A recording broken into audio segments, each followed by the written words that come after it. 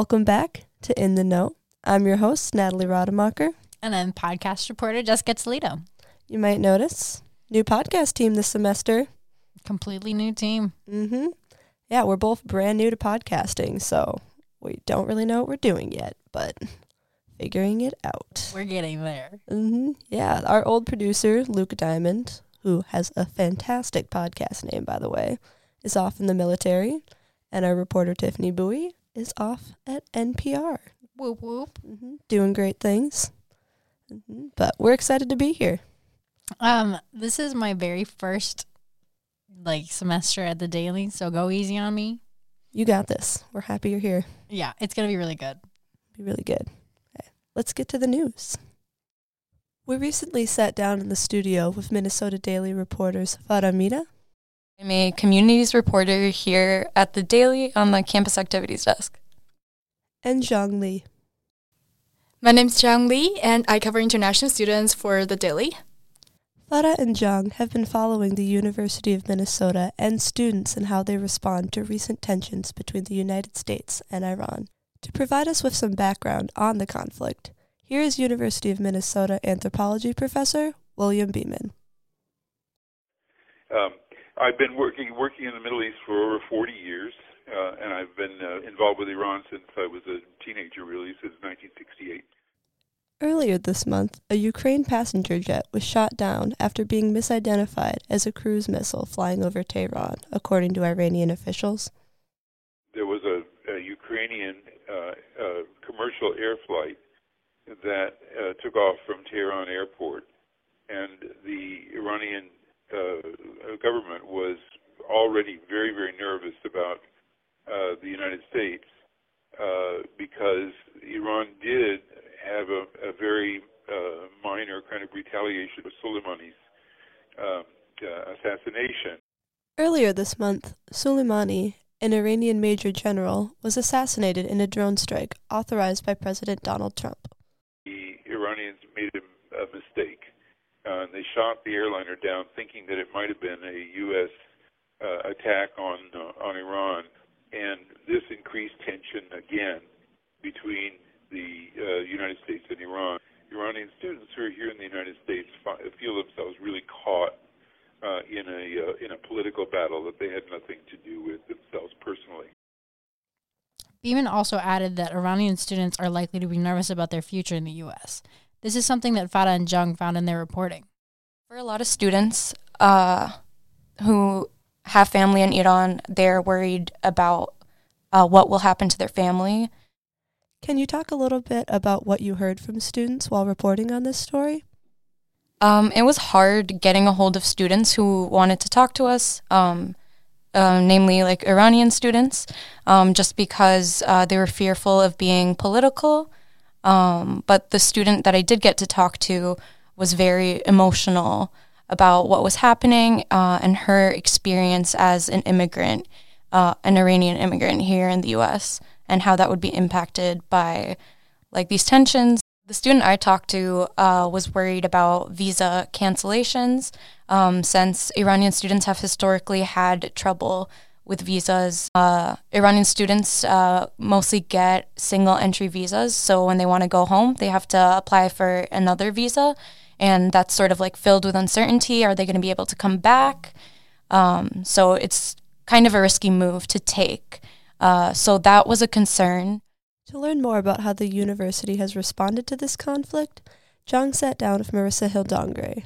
She's the Assistant Director for the International Student and Scholar Services Office at the U and the Director of the university's Immigration Response Team. So when I talked to Marissa, and she told me she had talked to a couple of Iranian students, and they said they feel lonely and far away from home, and they said they could do nothing about their own country, and they feel really sad. So Marissa, together with the ISSS and IRT at the university, sent a couple of emails to the Iranian students on campus to show their condolence and to say that we're here to support you. Along with sending out an email, the university also helped coordinate a memorial service to honor the 176 people who died in the Ukrainian plane that was shot down earlier this month. So on Wednesday, an Iranian graduate student coordinated with International Student and Scholar Services to hold a memorial for the 176 passengers who passed away after a plane crashed when Iranian missiles accidentally shot it down while they were trying to strike a U.S. Base in Iraq.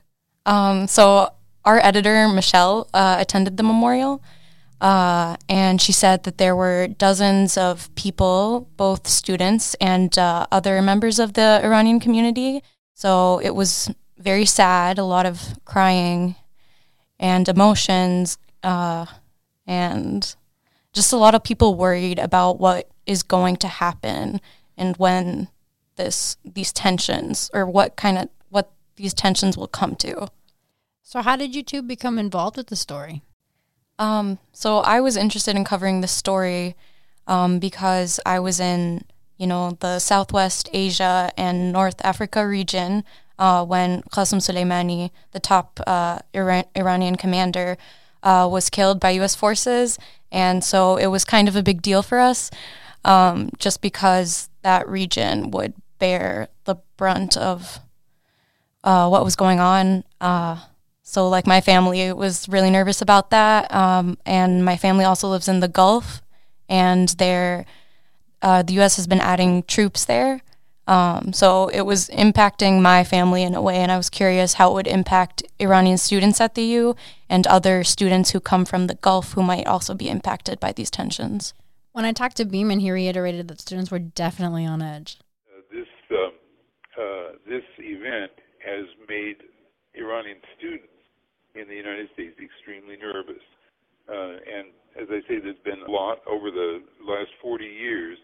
There have been many situations where Iranian students have felt that they were under scrutiny by the U.S. government, that they were very nervous, that they were afraid that their visas might be canceled, they were afraid to leave the country for fear that they would not be allowed back in. And so this is the reason why the Iranian student population in particular has been on pins and needles about this situation. And here's what else you need to know today. A new proposed apartment complex in the Marcy Holmes neighborhood could offer more single living homes for students. 110 studio and one-bedroom units, to be exact. If the plan is finalized and approved by City Council officials, the North Bay and DJR architecture project could likely be completed by 2022. A new food pantry opening up later this month in the law school will help combat food insecurity among law school students. The Mondale Kitchen will offer law school students 24/7 access to single-serving packaged food like granola bars. Fancy. I don't know if I'd qualify granola bars as fancy. They're pretty fancy. Depends on the granola bar. Along with that, university staff and faculty are working on a training program to implement a recently passed university policy that asks faculty to use students' specified names and gender pronouns.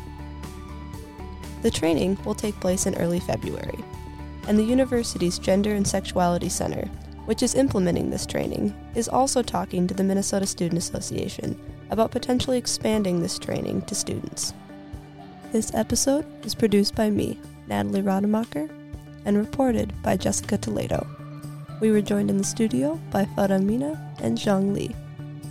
The intro music for this podcast was produced by JD Duggan.